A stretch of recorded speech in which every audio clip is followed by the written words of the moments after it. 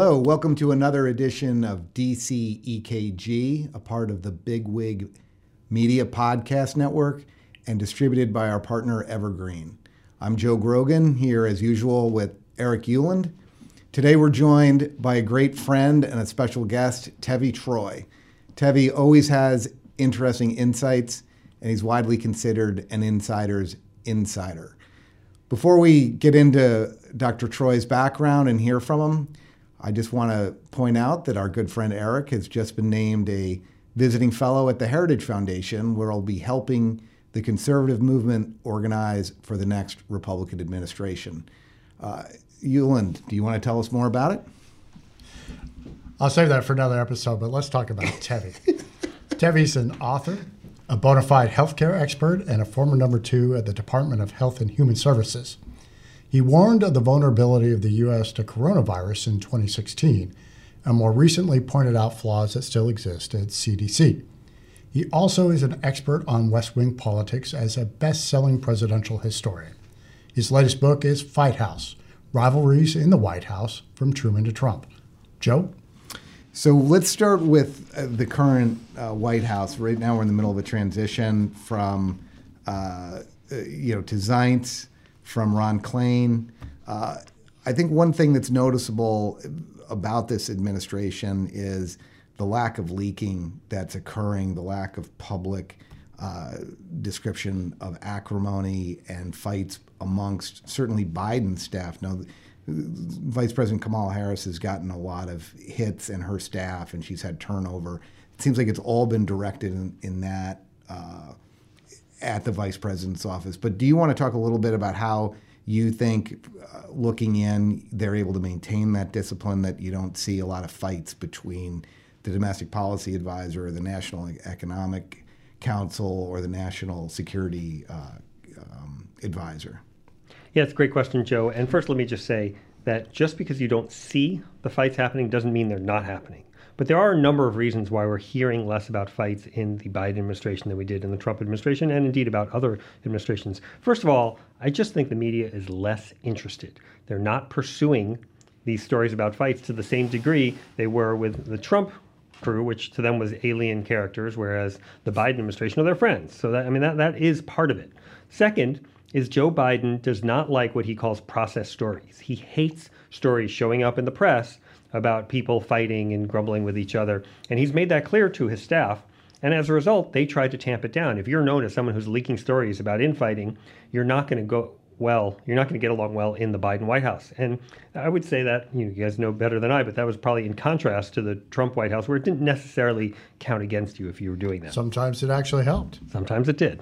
A third thing is that Biden, for the most part, has staff that's been there for a very, very long time. Staff that knows him, they've been together. So it's a more cohesive team that has worked together. So I think those three factors, the media less interested, the fact that Biden really doesn't like that kind of stuff, and the fact that Biden has a more cohesive team that's been together a long time really helps shape this narrative that there's less infighting. But it doesn't mean there's none. I know, for example, in addition to what you were talking about with Vice President Harris and her staff, and they've certainly gotten some bad press, and I think some of it is deserved. But early on, when Neera Tanden was nominated to be head of OMB, and she brilliantly put out tweets criticizing senators by name, and suddenly those senators said, well, maybe I don't want to confirm you. So she was relegated to another position. She's now the staff secretary, but from which she tweets a lot, by the way. Let me just add that. She does. Which is weird to have a staff secretary tweeting. But sorry, we'll come back to that about why it's weird that a staff secretary is actually tweeting. I could talk for a great length about that. But the fact is that there was a lot of grumbling within the White House, and this did reach the papers, that Klain really should have known better than to push the Neera Tanden nomination. And obviously she was the head of Center for American Progress, which is basically a home in waiting for Democrats when they're out of power. And so a lot of people feel like they owed her. So maybe she got more consideration than she should have gotten. And so there have been some instances in which there was grumbling also on Afghanistan. Right. It did leak out that Biden basically ignored what the military folks were saying, and when they were saying that this was a bad idea to pull out precipitously, as they did. And criticism of the National Security Advisor and Blinken, I think, the DOD.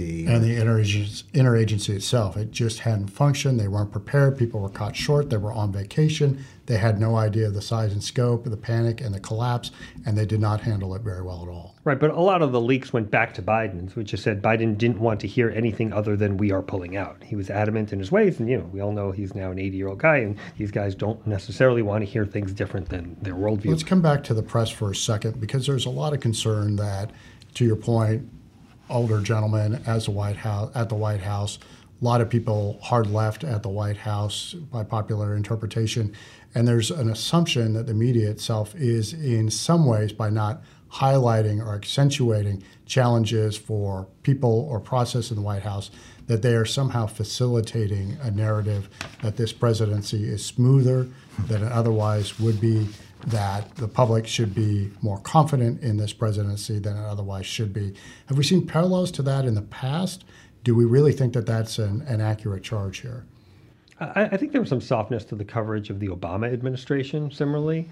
And I think it's a real interesting and stark contrast to previous Democratic administrations, like the Carter administration, which got a lot of deserved negative coverage because there was a lot of stuff going on in the Carter years, and the Clinton administration. I mean, Eric, you remember pretty well the early Clinton years. I mean, they thought that the Clinton administration was going to be a debacle within 30 days, and you had people, Clinton staff saying, well, we've only been here 30 days, give us a little bit of a break. And I think that's a fair pushback.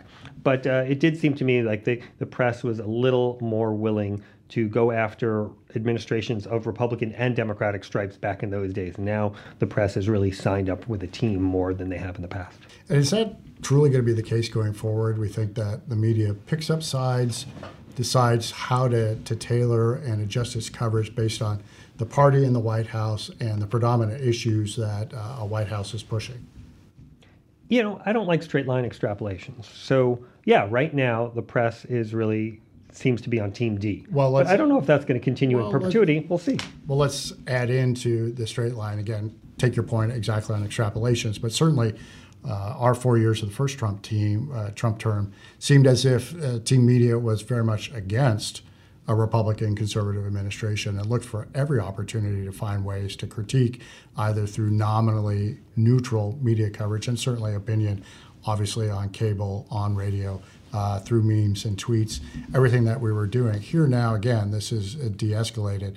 And we saw, during your service in the Bush administration, a pretty aggressive media, pretty easy to jump to conclusions about nefariousness or alleged criminal activity of principals in the White House and in the Bush administration at large that turned out not to be true.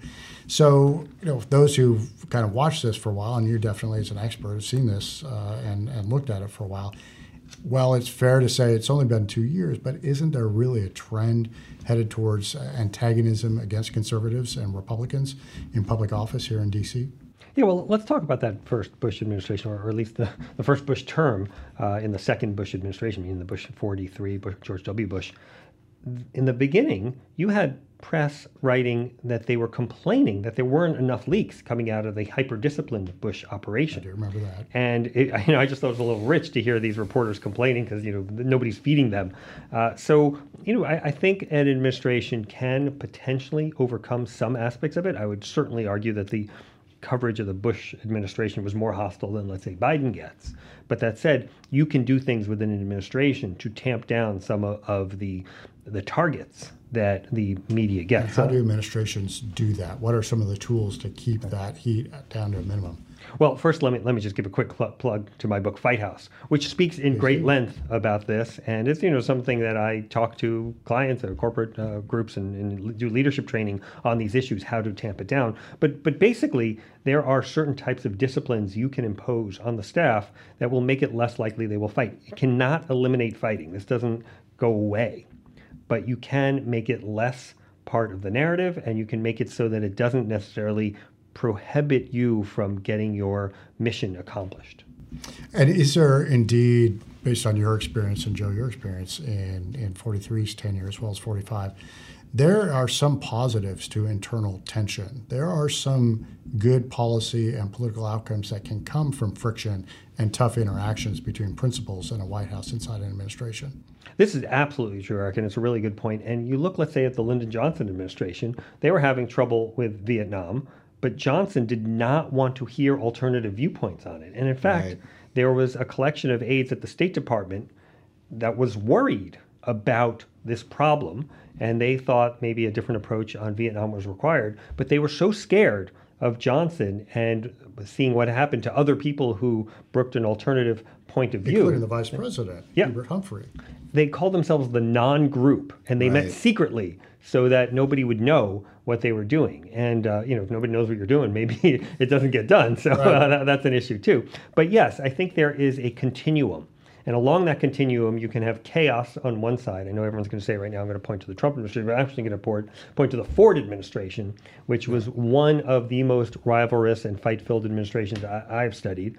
And then on the other hand, you can have something like the Johnson administration where they just go too far in trying to tamp down any conversations, and they really don't let that creative tension lead to better results. But one thing, and then I want to talk a little bit about where Biden is in the transition into dealing with a Republican Congress. But it served Johnson well to be insulated and not brook dissent in domestic issues like the civil rights push, correct, and legislative push.